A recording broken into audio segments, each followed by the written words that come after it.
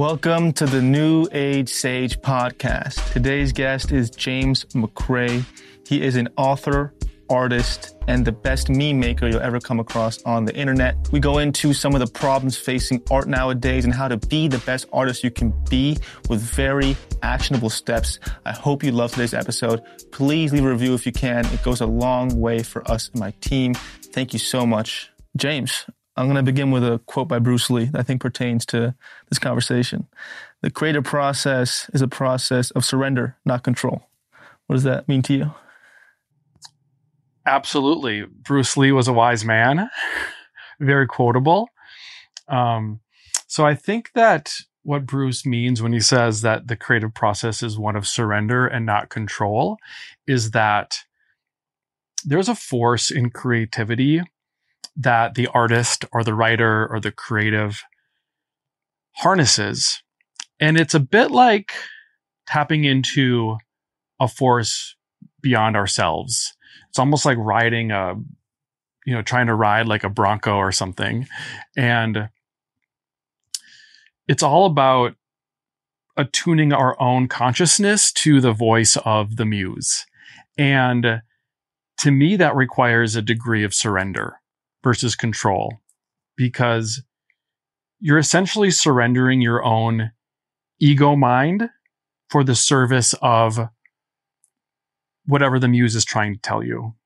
So it's not about giving up control in terms of, surrender. It's about surrendering the small ego mind in exchange for tapping into a higher consciousness and being of service to that consciousness and that idea. And for me, that's the first stage of creativity, is just opening yourself up and making yourself a vessel for creative inspiration. Mm-hmm. So what is that muse you're talking about? What exactly is that? So the muse is an interesting concept. That is a word that originates from ancient Greece, because the ancient Greeks had different personified gods for everything. That's just the way that they, made sense of the world. So the muse was a goddess spirit that an artist or a poet could tap into, and the muse would come down and whisper ideas into the artist's ear, basically. And for me, that's a great metaphor for how creativity works. And there are other metaphors as well. I feel like there's a lot of frameworks or stories around where creativity comes from and where the voice of the muse comes from. If you're a religious person, you might consider yourself tapping into a god or a deity of some sort. If you're more of a scientific or psychological thinker, you could agree with Carl Jung when he talked about the collective consciousness. And there's this kind of collective unconscious that we can all tap into, which is a place of archetypes. There are plenty of people that believe that they are channeling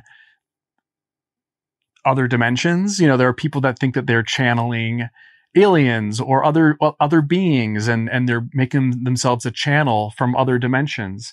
And for me, I believe that all of these things are all just metaphors for our own intuition. So when we talk about the creative muse, for me, that's just a metaphor for opening up the portal of intuition so you can tap into ideas and insights that are beyond the reach of the conscious mind. Mm-hmm. My journey with the muse was when I was 19, 20. I was dating this new, beautiful, enticing woman. And suddenly I started getting inspired to work, to write, to create. And back then I had no idea what any of this was. And I was like, what the hell's going on here? Why is this new relationship, this new woman making me inspired to act? And you go to the history of rock, and it was pretty common for rock stars to have a muse with them. I started writing, okay, is it some symbol she's representing in my consciousness? And the piece I came to, which I'd love you to branch off on, is that by being with her and surrendering to her like pace of feminine energy, of just surrendering and being and laughing and enjoying life and escaping my own rigid, forceful, masculine side of things, just always be working and grinding, tapping into her creative field, just being and existing, made me tap into that. Absolutely. Well, So there's two main aspects of the creative process, and that's the yin and the yang, the feminine and the masculine, because the masculine is the active doer, right? The masculine energy is what is the force that acts in the world and that initiates action with force. And it's about making and doing. Whereas the feminine is more about being and being receptive and being a vessel and, being in flow rather than force. So the masculine and the feminine, both of those energies live inside of us all. Every male has feminine energy. Every female has masculine energy. Everyone has both. And I think that artists tend to be more, men or women, either way, artists tend to be more in touch with that feminine side because creativity requires us to be receptive to the voice of the muse and to listen to the universe for ideas and inspiration that we can then take and then build and create with that inspiration. So if you don't have that feminine yin receptive side to your creativity, you can be productive and work, and you can produce a lot of things, but your work is going to not be coming from a place of deep purpose and intention, because our intuition is what aligns us with our higher calling and our purpose. So if we don't have that connection to the feminine energy, our work is going to be shallow. Whereas if we just stay in that feminine energy all day, we might be inspired. We might be, just enjoying that place of receptivity, but we might never finish our projects or get anything done because we're just, staying in that feminine flow. So for me, creativity is an equal balance of the feminine and the masculine. What can we do if we notice ourselves being yin deficient? If you're someone who's highly masculine in the world, who just can, first off, how can we know if we are yin deficient, and what can we do to restore that energy? Sure. Well, the first step I would say is to give yourself space to rest. If you're not used to being in that feminine flow, you might have to extract yourself from your regular productivity and just give yourself a day to do nothing. Like, it's not, that sounds easy. That sounds like a day off. But when you're used to being in that work mode all the time, it can be really hard to give yourself a chance to just rest, just dedicate a day to self-care. So that's the first thing I would say, is just actually block out times to do nothing, spending time in nature, and just, not even listening to music or a podcast or an audio book, but really just tuning our awareness into nature, because I think that creativity is an aspect of nature. The same way that, we are part of nature. It's like, imagine that the universe is a tree that's growing. Every human is like a branch that's growing from that tree. And then the art that we create are like the leaves and the fruit that sprout from the branch. So it's a natural extension of nature and of the life force of creation. So it's just about aligning ourselves with nature and letting that flow through us. So spending time with nature, certainly. Meditation for me has always been a big part of my creative process.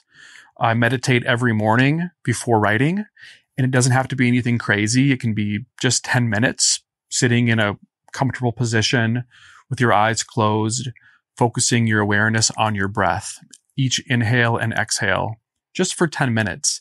It's going to quiet down that busy ego mind and allow yourself to tap into that portal of intuition.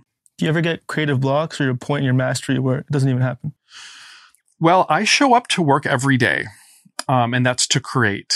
And for me, that it is a discipline. So I show up to create, and that's up to me. I can control that. What I create that day, I cannot control. So I try to give myself, like, to make a baseball analogy, I try to give myself as many at-bats as I can. Mm-hmm. So I just show up every morning and just try to tune in to what's trying to come through me. And some days I might have 5 new memes that will come out, or a full poem, or a full book chapter. And there are other days where not much comes out. Maybe I'll spend a whole morning editing 1 page in a book, or maybe nothing will come out. And that's okay. I don't try to measure myself. Some people try to have really strict word counts every day that they try to hit. I don't do that, because for me, it's not about quantity. It's about quality. So I just show up, and that's what I can control. And I don't beat myself up too much if it's a day where not much, if anything, comes out. Mm-hmm. When you say things, come through you, I've had the same experience, right? I'll be writing in flow state, and then I'll just kind of space out. I'll look back, and a quote or something will come through that I had no idea existed. Yeah. And then I go straight to, where did that come from? So how have you rationalized that? Where do those messages come from that you in that moment are like, I didn't think of this. This just happened from somewhere? It's a great question, because the truth is, no one really knows. It's like we have this expression that, an idea popped into my head. And it's like, what does that mean? An idea popped into your head. How can an idea pop into your head? Where did it come from? And for me, it's a lot like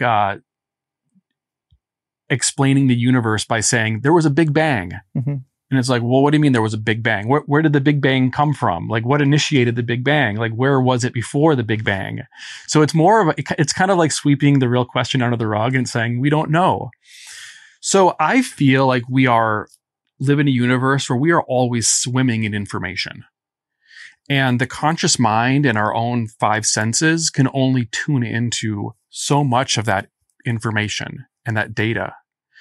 But there are subtler forms of intelligence, like intuition, that allow us to tap into this sea of information that we're swimming in at all times without realizing it. So for me, we don't access that information with our conscious mind. For me, it comes through as a feeling or as an emotion. Mm-hmm. So when I'm trying to summon the spirit of the muse, what I'm really doing is I'm trying not to think. I'm trying to feel. I'm trying to listen. I'm trying to make my mind a still sanctuary where the muse feels safe to visit. So ideas for me, and I've tried to trace back the creative process to see where these ideas come from. And I've noticed that it often comes through as a feeling. So I'll just tune into my feelings, my body, my emotions. And I'm like, how am I feeling right now?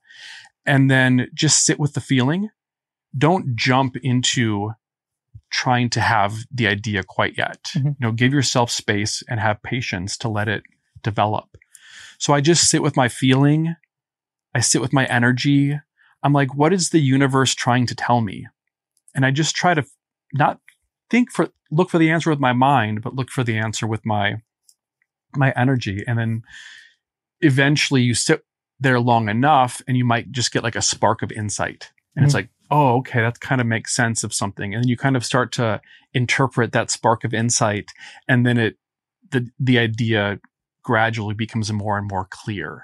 Mm-hmm. So for me, it's just about opening up that portal so we can tap into the information that's all around us at all times. Yeah, you mentioned that a prime task for one is to create a safe space for the muse to then access that channeling or inspiration or words coming through. What makes the muse unsafe, or put differently, what blocks information from coming through?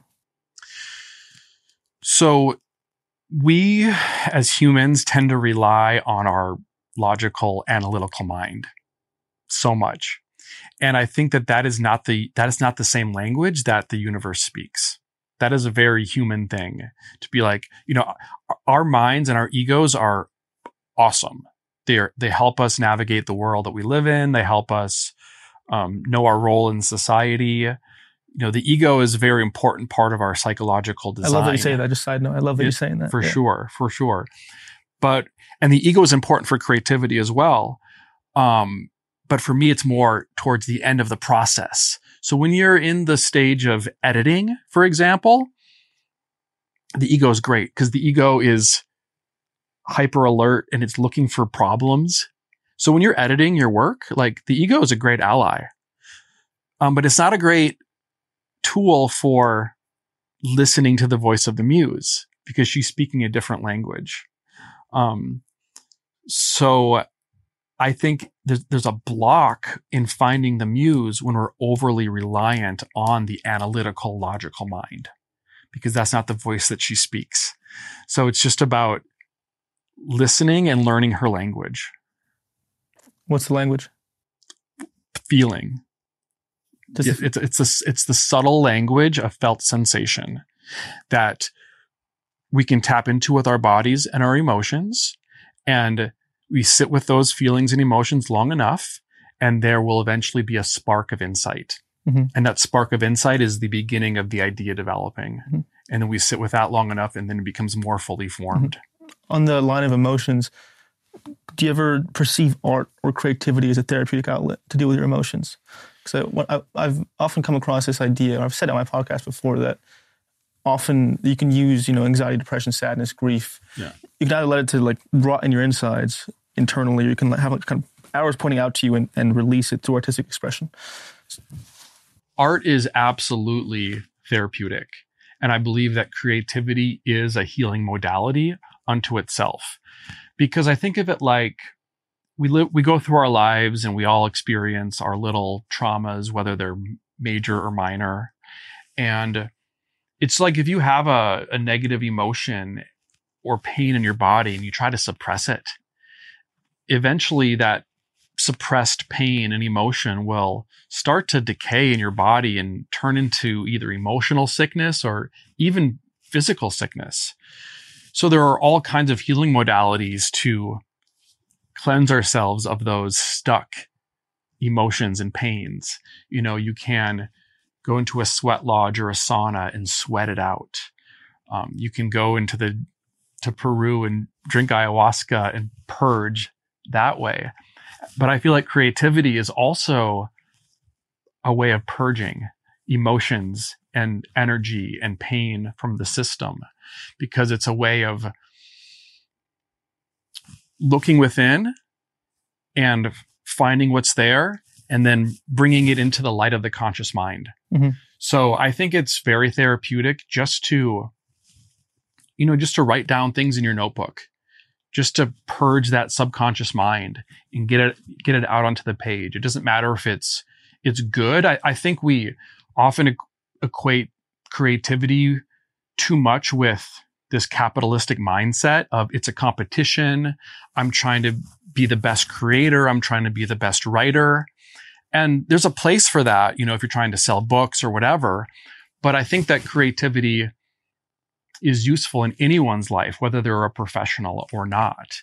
So I think it's very therapeutic just to get something out onto the page. And it's even more therapeutic to share your work in public, even with a friend or at an open mic night. I host an event called Sunflower Club, which is all about creativity as a healing modality. And it's about sharing your work in public in front of a supportive community. And whether that's a poem or a story or a dance or a joke, any mode of creativity is welcome. Mm-hmm. And I can just see the transformation that people have when they maybe have never shared their creativity in public before. Mm-hmm. And you can almost just see the light in their eyes, and how therapeutic it is to get it out of their system and have it be received by supportive people. It goes a long way. Beyond the journaling you mentioned, I'm always thinking of people who are just starting out now. Let's say someone's dealing with anxiety, intensity, or sadness, or just lost someone. Beyond the journaling, what can they do in the sense of if they're in a moment thinking, what art can I create? Or what can I actually do to get this thing out there? What would you say to someone like that? What can they start doing to figure out what their niche is and how to actually release that on paper? Mm-hmm. I'm a big fan of trying all kinds of different modalities. I think that some people are more visual thinkers and drawing might be useful to them. maybe writing poetry. Also, I think consuming art is so important. If you're not sure the kind of art that you most resonate with, I think we learn a lot from the art that we consume, and I think that's a big part of my own creative practice. And goes back to that yin energy of being receptive to and tuning in to the sea of information that's all around us, is going to art galleries, going to concerts, going to open mic nights, and just sampling all the different options that are available to us and trying them all, and sticking with the ones that work best for you. In terms of the inspiration you mentioned, I've noticed, just mentioned your book, and I wanted to hear you articulate this, that I'm not a visual artist. I'm more of a writer, a podcaster in that domain, but I'll watch a new director, like an A24 movie, something beautiful like that, and just watching that different artistic expression will make me inspired to create my own writing. How does that work? Why does that happen? How can that deep disparity occur? Yeah, I mean, same with me. I love music so much. I listen to music all the time, and I cannot make any music of my own, and I never could. But that's my favorite. I write poetry, but I don't make music. But I would much rather listen to music than read poetry, because I think that creativity and anything we learn, skills are transferable. In other words, you can take inspiration from one area of your life and apply it to another area of your life. Even I've been an artist my whole life, and I've been a writer and a designer and a poet and, a spoken word artist, podcaster. And for me, it's been a journey to learn how to apply creativity to business. And it's I can look back at my career, back when I was a graphic designer, and, I had been taught this creativity of graphic design, but I didn't want to do that anymore. So I'm but I understood creative thinking, and creative thinking you can learn creative thinking from one discipline, and then you can apply it somewhere else. So I learned, okay, how can I apply creative thinking to my own career or to building my own business? So the skill of creativity is transferable. Just because you're used to, maybe let's say you're a great drawer, or you love to write poetry, but you don't know what else to do with your life.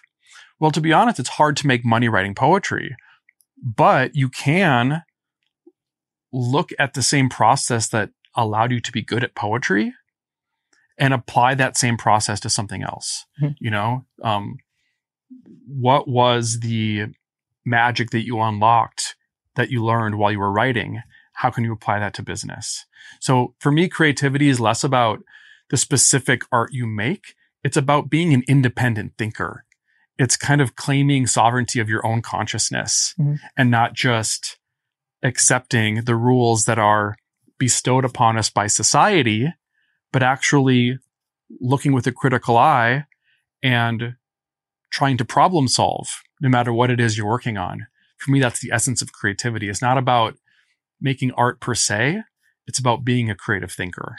I agree. I agree with this point. It's coming to my mind that at what point is it a cost to your soul to only apply your creative genius to capitalistic outlets to make money? For example, as you said, let's say you're an artist or a writer, and you're poet, but it's not going well, and you end up creating for an agency to do something for someone else. At what point is you just channeling that creativity to something you don't love or into?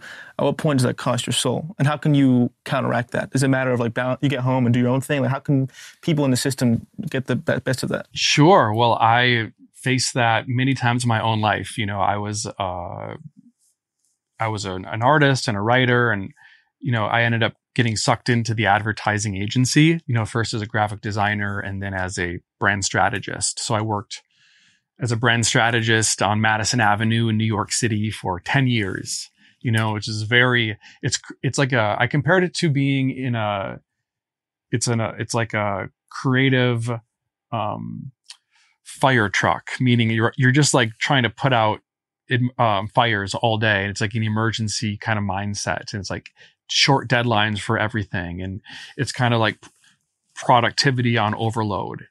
And it's like creativity that's stuck in that loop of masculine productivity where we didn't really have time to go into that inspiration and intuition to make sure our ideas were more rooted in a higher purpose, right?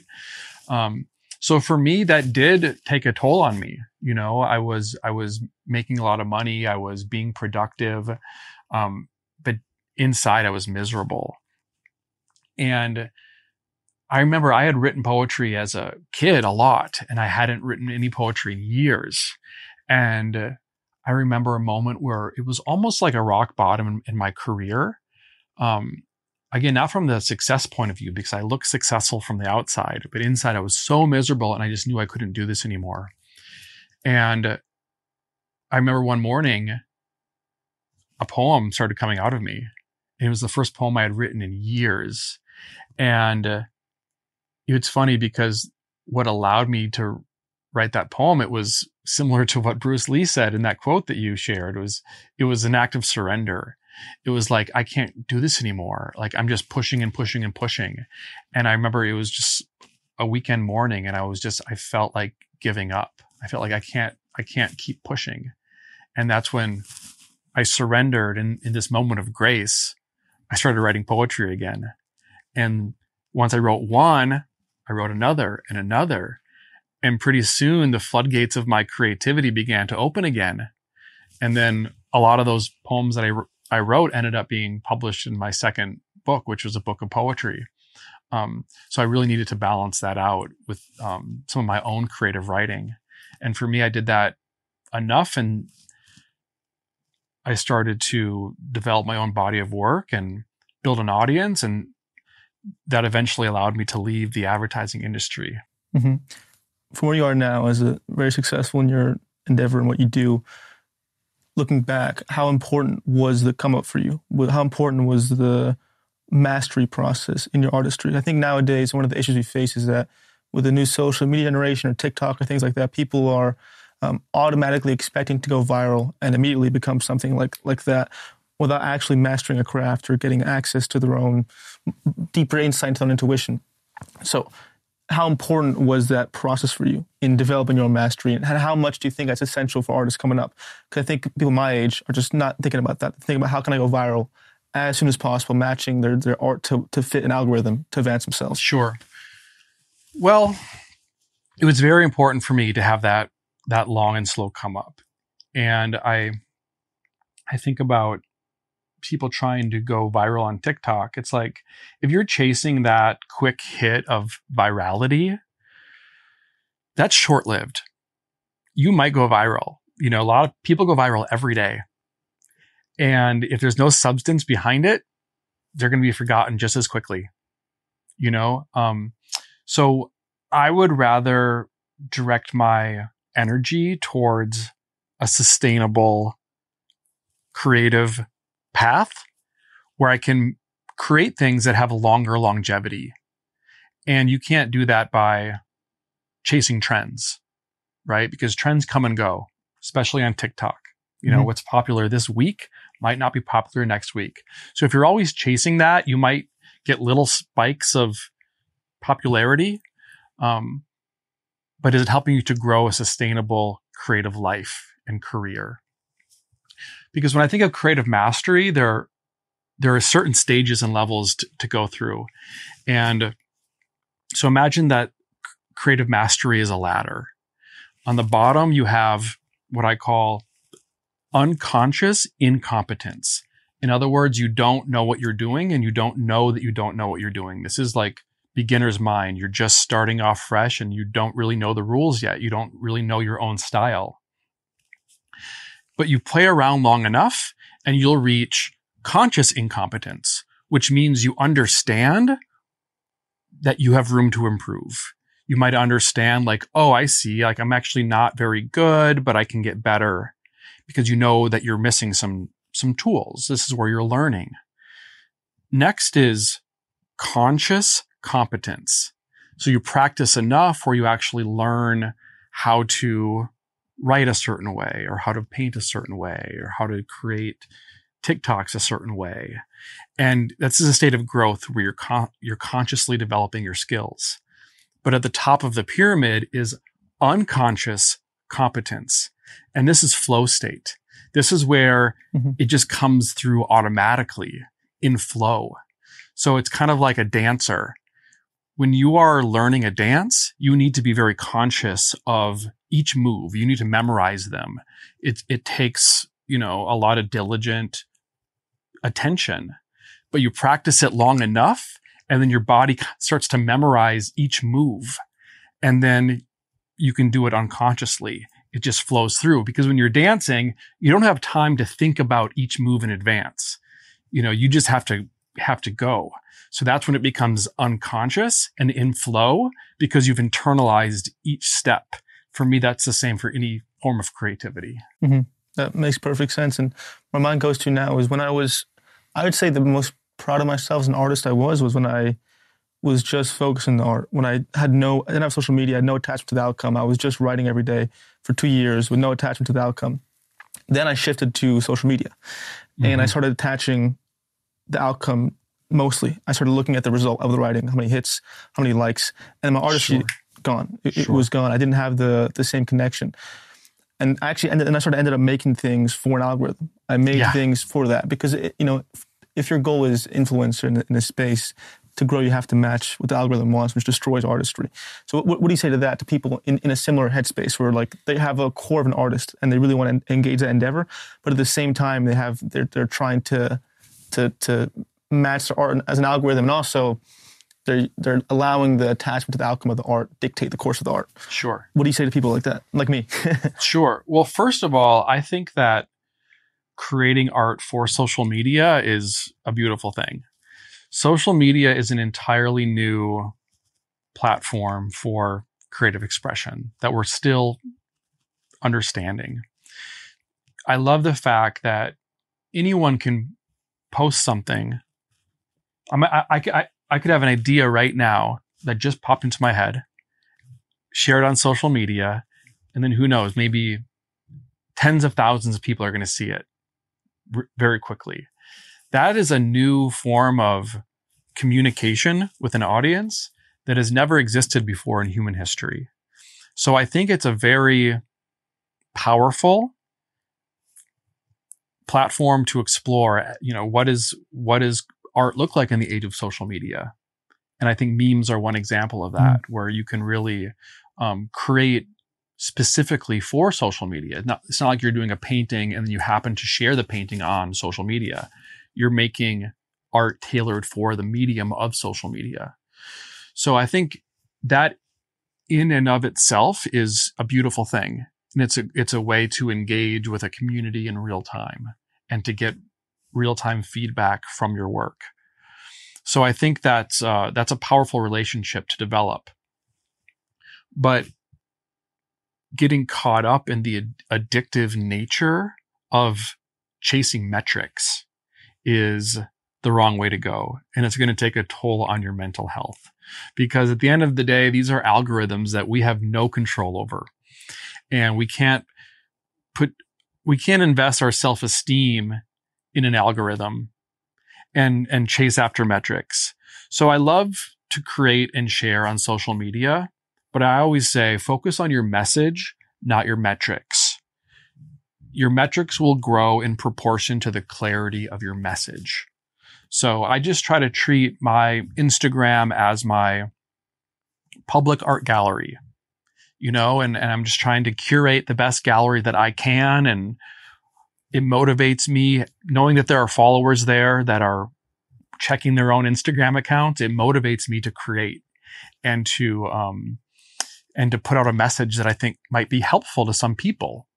But I try not to be too attached to the outcome or the numbers, because people forget, even if you get, let's just say like 100 people liked your picture or whatever, people forget that 100 people is a lot of people. If we had 100 people in this room with us right now, that would be overwhelming, right? So don't get too caught up in the game of comparison. And this is for life in general. It's such a buzzkill. There's a quote that's comparison is the thief of joy. Because no matter how big you are, no matter how popular you are, there's always going to be someone bigger. There's always going to be someone more popular. Yeah. So the game of comparison never ends. You never win the game. So focus on what you do. Focus on your own message.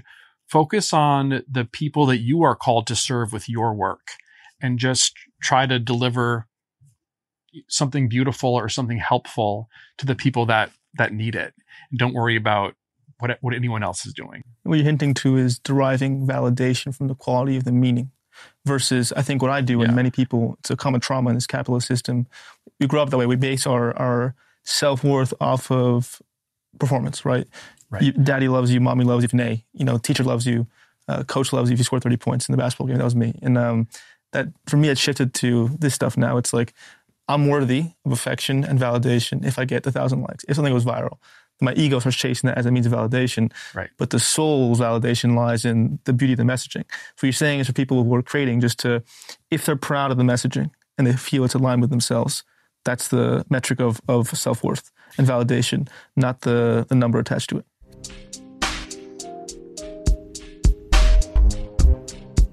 Hey there. I'm going to give you a break to digest all of this amazing information. And in this break, if you like what you're listening to, please rate and review the podcast. Thank you. Absolutely. And like, how many things get 100,000 likes that it might be a trite cliche. You know what I'm saying? So it's not even how many likes something gets is not even a good metric of whether or not it's good, because maybe just the algorithm, did that person a favor that day, or, that's a person who is hot, right? And then they shared something that's like maybe a trite kind of insight cliche. And then people are like, oh, that hot person shared that. That's cool. And they're going to like it. Maybe they'll see that I liked it. Maybe they'll like me back. You know what I'm saying? So there are so many reasons why things get engagement online. And I just wouldn't recommend putting too much weight on those metrics. Like, do you feel personally fulfilled in your creativity, in what you make? Is there a niche audience that you're speaking to that you can either inspire or help in some way with your art and your words? And I believe in tending to your own garden, meaning if whoever shows up for this message, I'm just going to nurture that audience and give them what they need, and just cultivate my own garden as opposed to trying to take over the land beyond my own garden. Yeah. I think a quality artist has to be very willing to fail massively. Yeah. I've noticed that, right? Well, I don't know if you saw that show, The Idol on HBO. It's like new. I never saw it, but yeah, I know it. For me, I respected it because I was like, this failed so damn hard. It was so excruciatingly bad. To me, that sounds insane, but I was like, I love that. I love that they took a risk this fucking big and it failed massively. I love experimentation. I love doing things that are different. There's a new album by the rapper Lil Yachty, and it's the rock one. It's got an AI album cover. I think it's called like We'll Start Here or something like that. I know you put out the song like Pink Floyd. That was like, this is incredible. That's what I'm saying. Yeah. I was listening to this and I'm like, I had the same reaction. I'm like, this is Lil Yachty? Yeah. Cause he was like a mumble rapper. Yeah. And then now he sounds like Pink Floyd. Yeah. And it was so weird. And I'm like, I was just so grateful to hear something that sounded nothing like anything on radio or what any other rapper is trying to sound like. And I've been listening to that album nonstop for a week, and there's no pop hits on it. There's no hit singles, but it's he's going on a journey and he's taking you with him. And that's my favorite art. That's my favorite music, is when people are willing to take risks and do things that might fail. But I don't believe in failure in art, because I think that failure is just a portal to discovery. The jazz musician Miles Davis said, "Do not fear mistakes. There are none." And he said that, you can't, when you're playing the trumpet, you can't play a wrong note, because it all depends on the note that you play next. In other words, if you make a mistake, if you play another note that goes in a new direction, you didn't make a mistake. You just found a new area to explore in. So for me, I don't believe in creative mistakes. I like creative experimentation. I like taking risks, and I like doing things that only I could do, or only that person could do that, because it's such a unique expression of them. And it doesn't have to be the most popular song in the world, but it's adding something original and unique to the conversation. And that always inspires me. And that makes me want to, push my work in interesting directions when I see other people doing it with their own art. Yeah. When I view art, I think the capacity of a potential for an amazing art piece is reflective of how much you think it'll fail. In my mind. I see it that way. What I'm saying that is that if you have that vision, if you see that vision, you see this could fail so fucking big, but that means it probably has a capacity to succeed even more. What can you do to actually, put aside the failure in your mind and just say, you know what, I'm doing this, fuck it? Well, first of all, you cannot care what other people think. And I do this in my own social media. Sometimes I'll just post something that I don't want to say I know it's bad, but I know it's not what my audience is going to respond to. But I try to put out enough variety of things just to retain my own permission to do so. Meaning, I'm not going to put myself into a box, because once you put yourself into a box, it's really hard to get out of it. So just to keep myself honest, I'll post something that's cringe or super esoteric, or something that's not the polished quote that would maybe typically get the most engagement. I just try to keep it a little bit loose. So I'm not living up to anyone's expectations other than my own. It's and I love the idea of your faith has to be greater than your fear. Self-doubt kills more dreams than failure. So if you're going to be on a creative path, don't let the fear of failure stop you. The only thing to be worried about is your own self-doubt, and to avoid that, and to have the courage to pursue your own visions, even if it's not traditional and not what other people are doing. And for me, I just take inspiration in other artists that are just doing different work that's marching to the beat of their own drummer. And I think that's the only way you can truly create something original and exciting. This may sound morbid, but I often think of my deathbed as a motivator.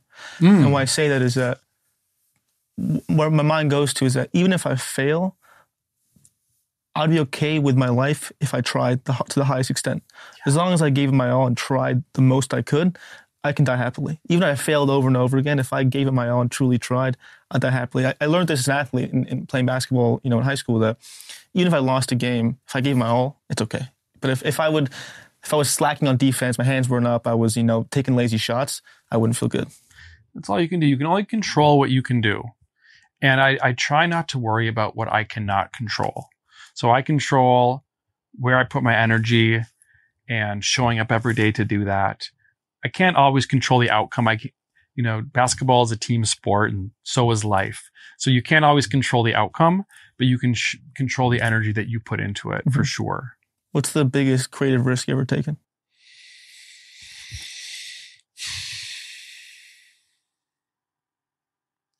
The biggest creative risk I've ever taken. I've always been a taker of risks in my life and my career.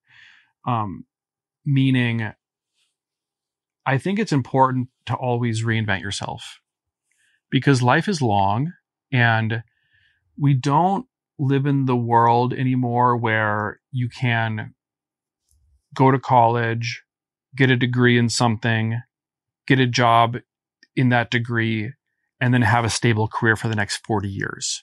That's not the way the world works anymore. That's not the way the economy works. The world is full of uncertainty these days. The economy is full of uncertainty. And I believe that creativity helps us navigate uncertainty, because the creative process is a journey into the unknown. You don't know what ideas you're going to find. You don't know how you're going to execute those ideas. So it's about being present in the moment and finding your way one step at a time and being open for new directions when they appear. So I think that creativity helps us navigate a world of increasing uncertainty. So I've changed careers like that before because it didn't feel in alignment with me anymore. When I went from being a graphic designer to being a brand strategist, a lot of people told me it was a bad idea because I had never been a brand strategist. I didn't know what that job even entailed. So people advised me against it, but I knew I needed to do it. So making a pivot like that, or moving to New York City without a plan because I knew I needed to have a bigger swimming pool to swim in. You know what I mean? Or when I was a published Hay House author, and which is like a self-help kind of publisher, and then I decided to stop doing motivational content and started making memes about the existential crisis of the universe. So taking risks can mean a lot of different things, but as long as it's aligned with your own soul, where you're like, this is something I have to do, and I'm going to feel like I'm repressing myself if I don't do this. You always have to do it. Even if you can't see where it's going to lead you yet, you owe it to yourself and to your own purpose on earth to follow through on where you feel that magnetic pull and wherever it's taking you. Yeah, I was about to ask what makes you so able to change things on a dime, but you answered it there in the sense that you're so in tune with your emotions and your spirit that you can sense that you can sense somatically the cost of not following what you're meant to do. Yeah. You can feel the universe's repentance or anger at you towards not shifting. And the opposite point is that most people in America, the standard American way of being is you get a job. Let's say you're an accountant. No hate to accountants. You go to college, you're an accountant. You're an accountant. You say, wait till you retire. That's your life. And most people just pick a job, they stay in it, and then they just retire. So for them, would you argue that the way for them to find themselves is to just pay somatic attention to whether they really feel in their body, mind, and spirit as to if this is the highest alignment, Yeah. And some people can be accountants and be happy with that. So It's not like if you have a more stable, boring career that you need to get out of it, because you can be creative in your own home life. You can raise kids in a way that is inspirational, right? You can host dinner parties that bring together community in a creative way. There's all kinds of ways to be creative. So, I wouldn't advise anyone just to, quit their jobs unless they really feel that they have to. Okay. And I've always been, my favorite artists are the ones that have changed on a dime. This is, I got this little lightning bolt tattoo, and that's a David Bowie reference. He has an album cover where he's got a lightning bolt over his face.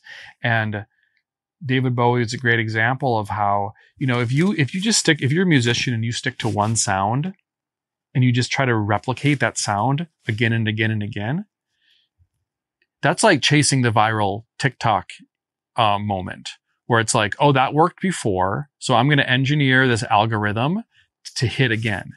And I'm just going to duplicate the formula that worked last time. And you might get a couple extra hits that you can squeeze out by doing that. But before you know it, there's going to be diminishing returns and you're going to be irrelevant.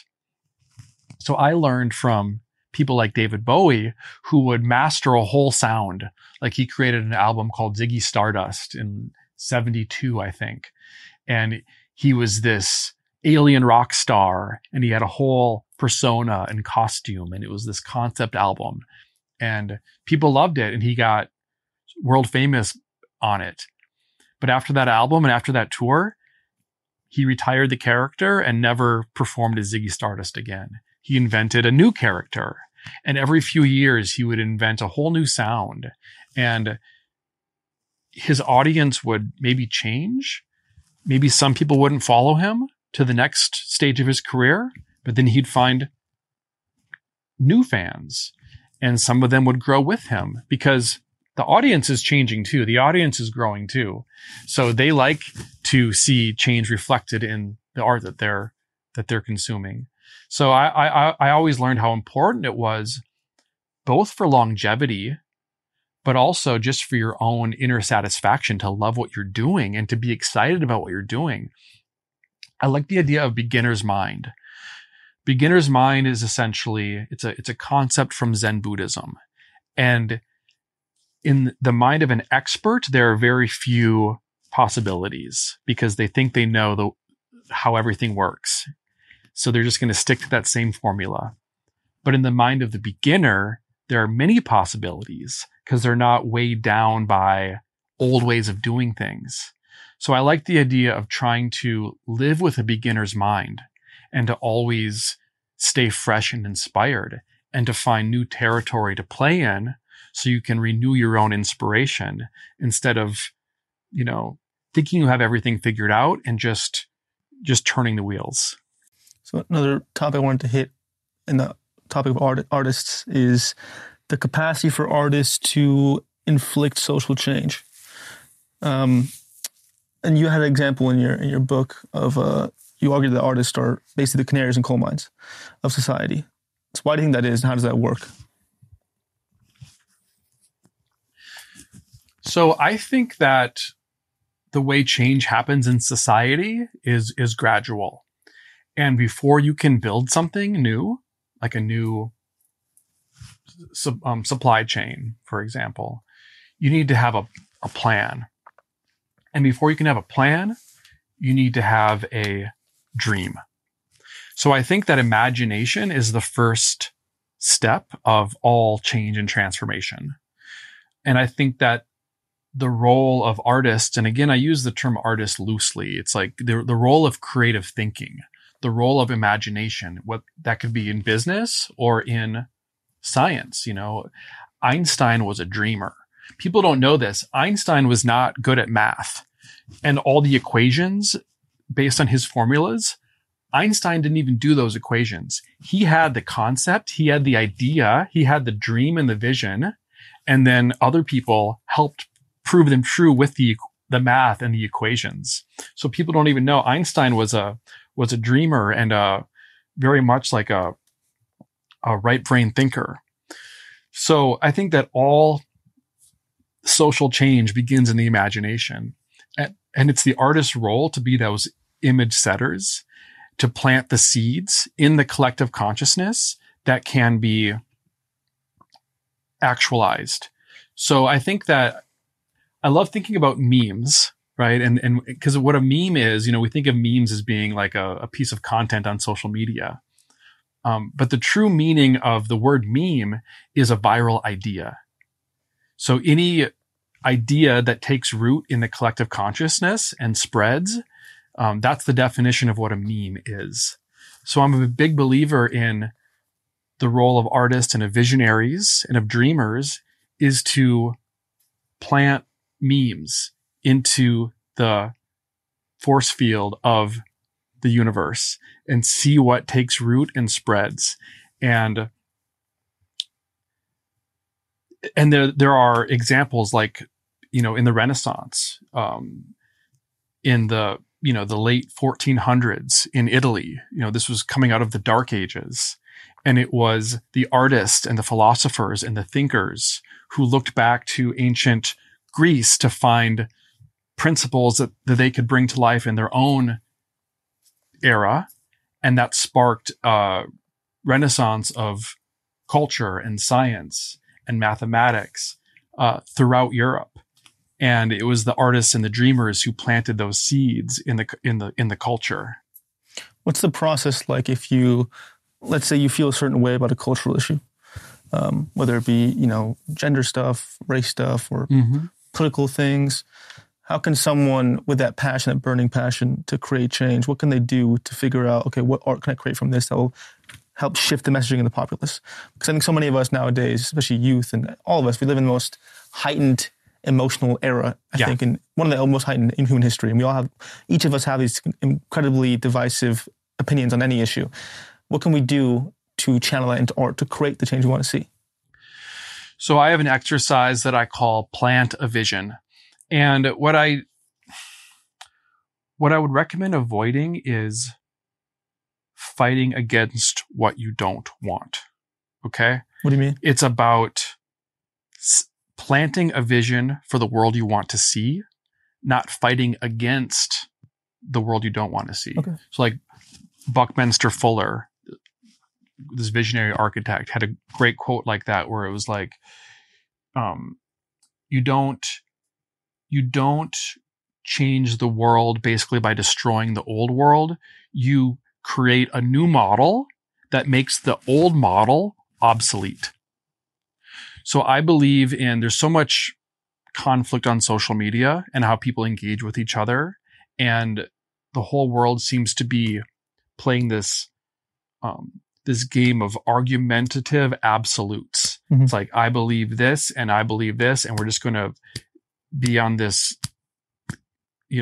engage in conflict because we're united only by our shared outrage and confusion. But I would rather use my words and use my art to plant seeds for the world I want to see. So what I try to do is, what does that look like? What is the world that you want to see? Just imagine it. Let that vision live in your own head. Just picture it. Just sit there, and the listeners to this podcast, give yourself a few minutes just to truly imagine the world that you want to see. It has to exist in the mind and in the imagination before it can exist in reality.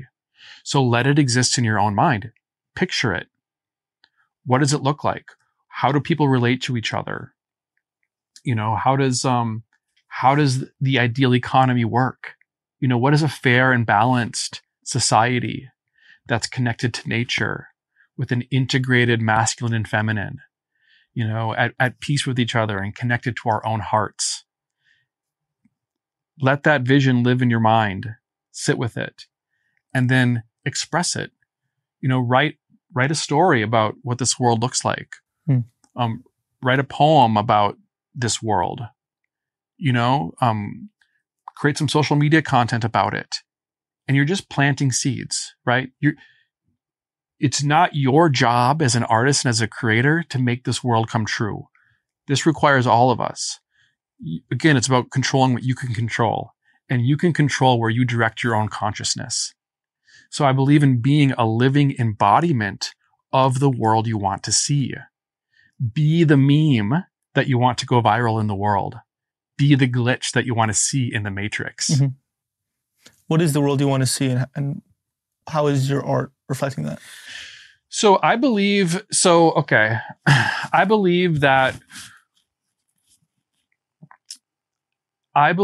humanity has been cut off from our own nature and our own spirit. And I believe that we are living in a society that Terence McKenna called it the ego dominator society, which is kind of a top-down hierarchy. And there are a lot of theories that the origin of this ego dominator society was around 10,000 years ago with the invention of agriculture, where humans went from being hunter-gatherers to being farmers. And this was a big change in human history. And on the surface, it's a pretty good change, right? When you're farming, it's a lot more, you can scale it. You can feed more people that way. But for the first time in human history, people could own land and they could hoard resources. And there started to be a disconnection between the haves and the have-nots. And you fast forward that 10,000 years, and you have what we see today, which is the vast majority of the world's wealth in the hands of a few. So Terence McKenna, one of my favorite philosophers, he believed that in order to solve the problem of the ego dominator society, we had to look back throughout history to prior to the invention of agriculture to learn the principles and the wisdom that we have forgotten, which is essentially our own ancestral knowledge and ways of living. So I believe the world that I want to see, because I also, I think there's a lot of value in much of the progress we've made as a society, from a technological perspective. So I believe in integrating our technological society with some of the ancient principles that we have forgotten, such as living in close communities and having a strong connection with nature and worshiping the goddess on the same level as the god, right? Integrating the masculine and the feminine. And applying that concept of community and interdependence back in our lives.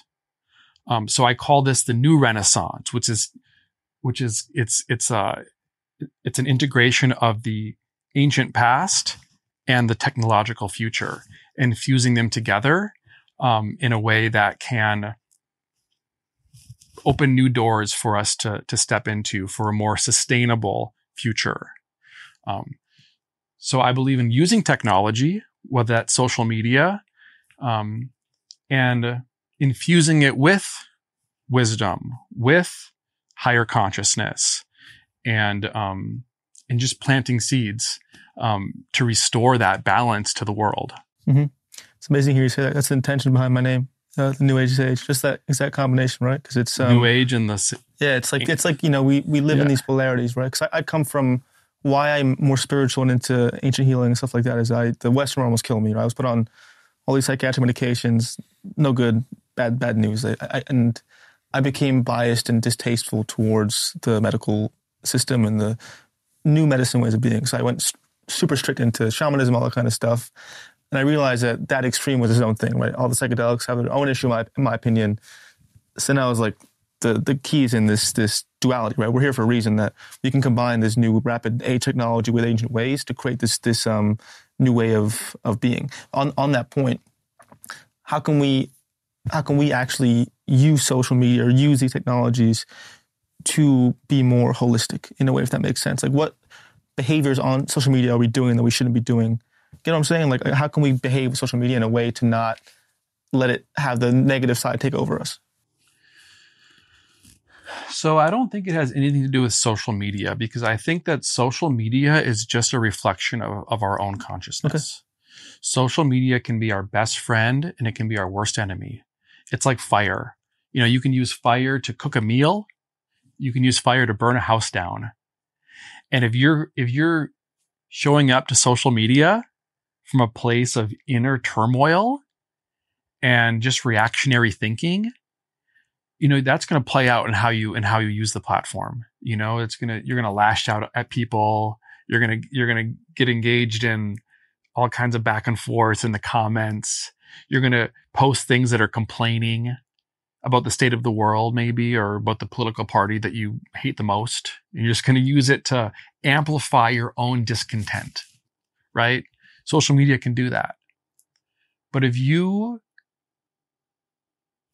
are a regular meditator, you have a healthy diet, you get exercise, you have love in your life, even if that means one person or your family or a few close friends, and you are dedicated to nurturing your own consciousness and nurturing your own life and giving yourself the care that you need, and you are showing up every day to be a living example of the world that you want to see, and you engage people and speak with intention and purpose, you can apply that to social media too.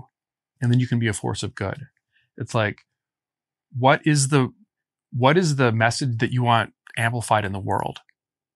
And if you're not sharing that on social media, then you're using it wrong, because then you're sharing things that are unconscious.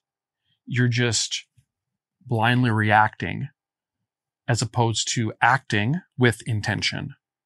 So I think that it starts with within and how we show up in the world, and then bringing that version of ourselves to social media. And if we all do that, it's going to be a much more peaceful place. Mm-hmm. Well, within what you're saying is this, I often think that my core life mission is to be authentic. That's what I kind of believe, that we have it twisted in society that, we think that that the goal, the North Star should be fame, money, a beautiful wife or husband, the Lamborghini.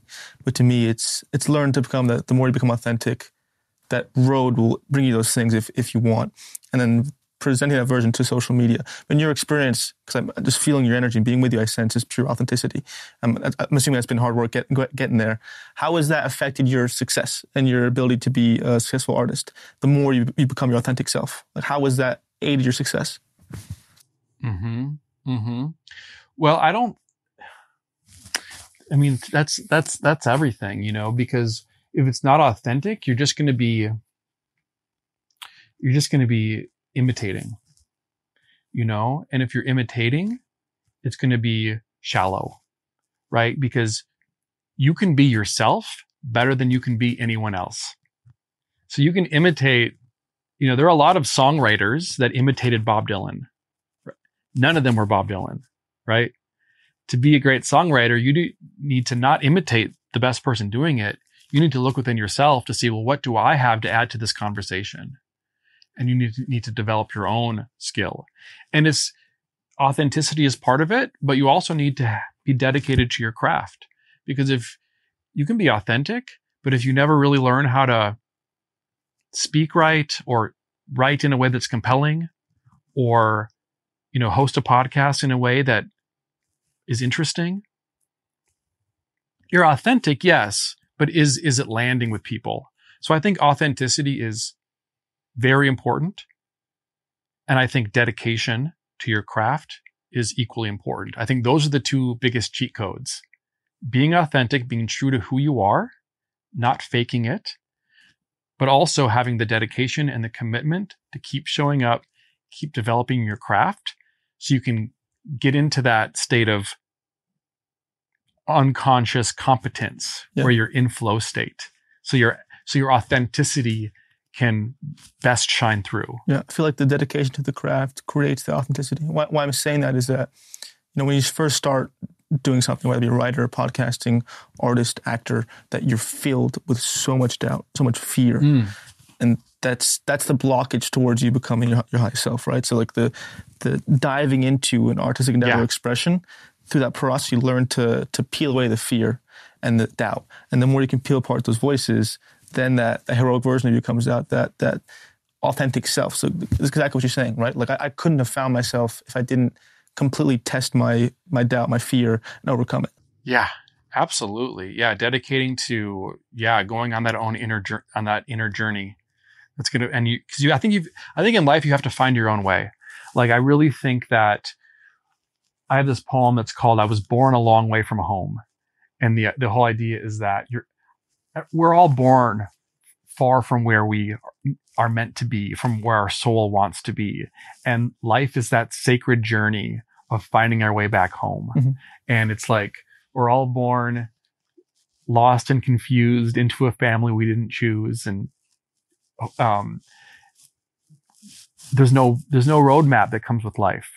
So it's about looking within to find the way, and to dedicating yourself to that journey, which is the hero's journey. Every life, we have to face the unknown, and we're going to face dragons and, demons, and we're going to have to go through the darkness, all of us, to come out on the other side as a more, forged in the fire of that journey. Yeah. To come back home as a more fully realized version of ourselves. Yeah. I want to end the conversation with this quote and unpack it a little bit because it reflects exactly what we're saying. This is by Robert Hughes. The greater the artist, the greater the doubt.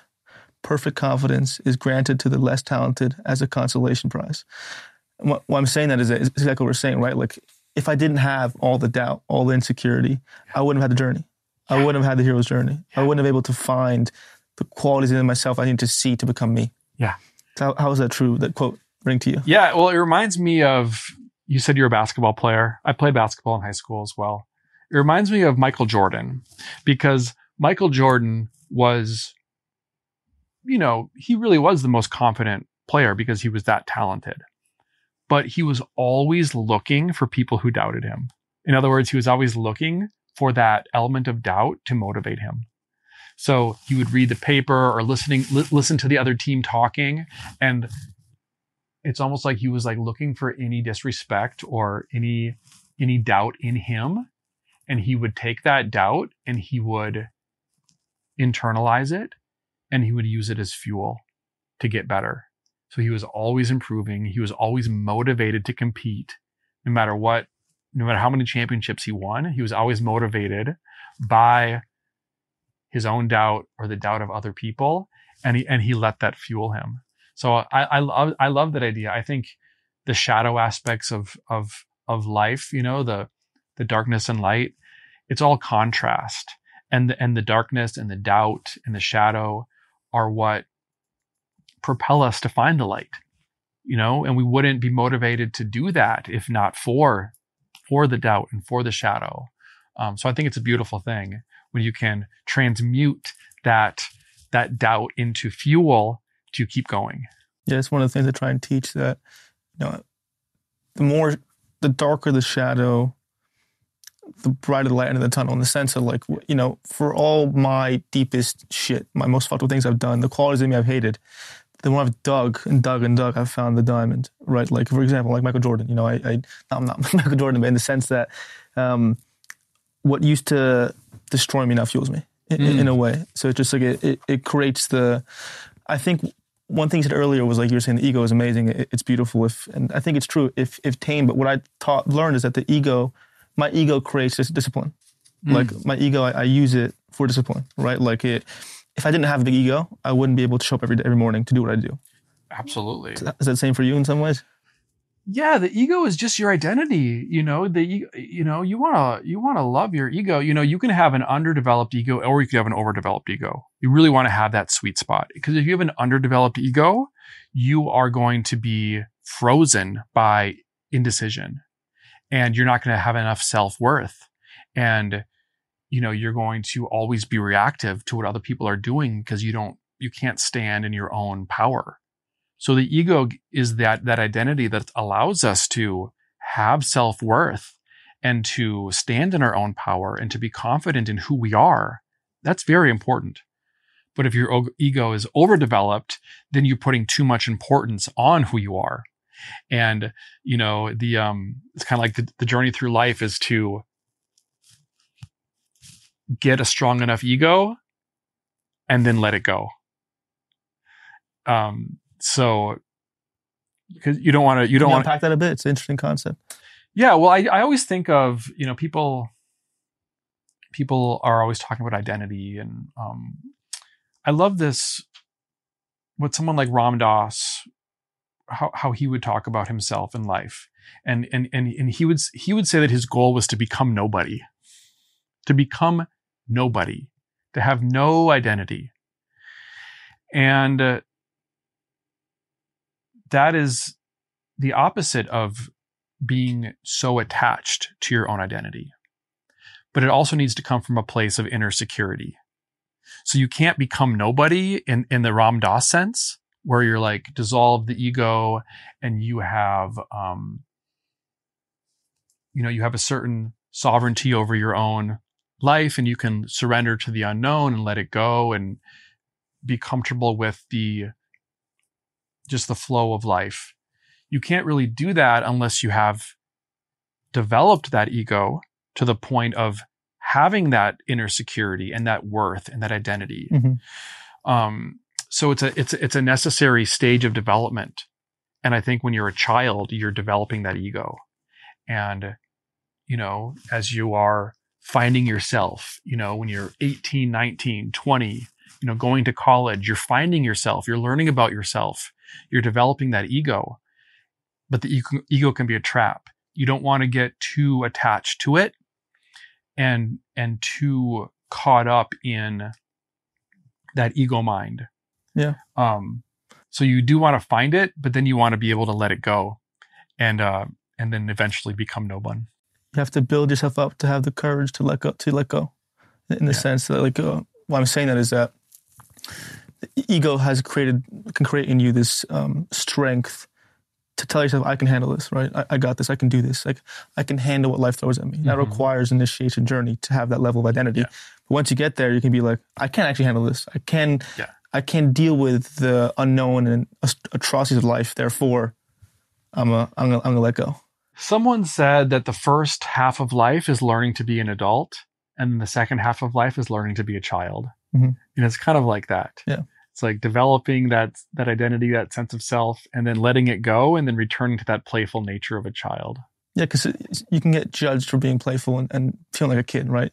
Like in this weird adult capitalist world that men only get validation for being stern and serious. So it takes courage and enough self-belief to be playful and to be yourself. But I just wanted to thank you so much for all the wisdom and experience you drew up in here. Especially, I think this is especially important conversation because of the way I see artists, like an earlier part of the conversation, I see artists only focusing on the outcome of their art due to, algorithms and not having that built up self-worth or level of mastery artistry. I think it's very pertinent for me, especially. So for me, thank you. Do you have anything to shout out? Where can people find you? Yeah, well, my Instagram is Words Are Vibrations, and that's where I post most of my stuff. And then if you go to the link in my bio, I have a new book that's going to be out in February called The Art of You, the Essential Guidebook for Reclaiming Your Creativity. And that's available for pre-order now. So you can just search for The Art of You or go to my Instagram bio and go to the link. And there's a bunch of free goodies for people who pre-order the book. So pre-order now and you'll get access to all this content, extra of video courses, and even a launch event. So pre-order now, and hopefully I'll see you down the road. Amazing. Thank you so much, man. Thank you. I hope you enjoyed this conversation. Please make sure to subscribe to the podcast, as well as rate and review. Thank you for listening.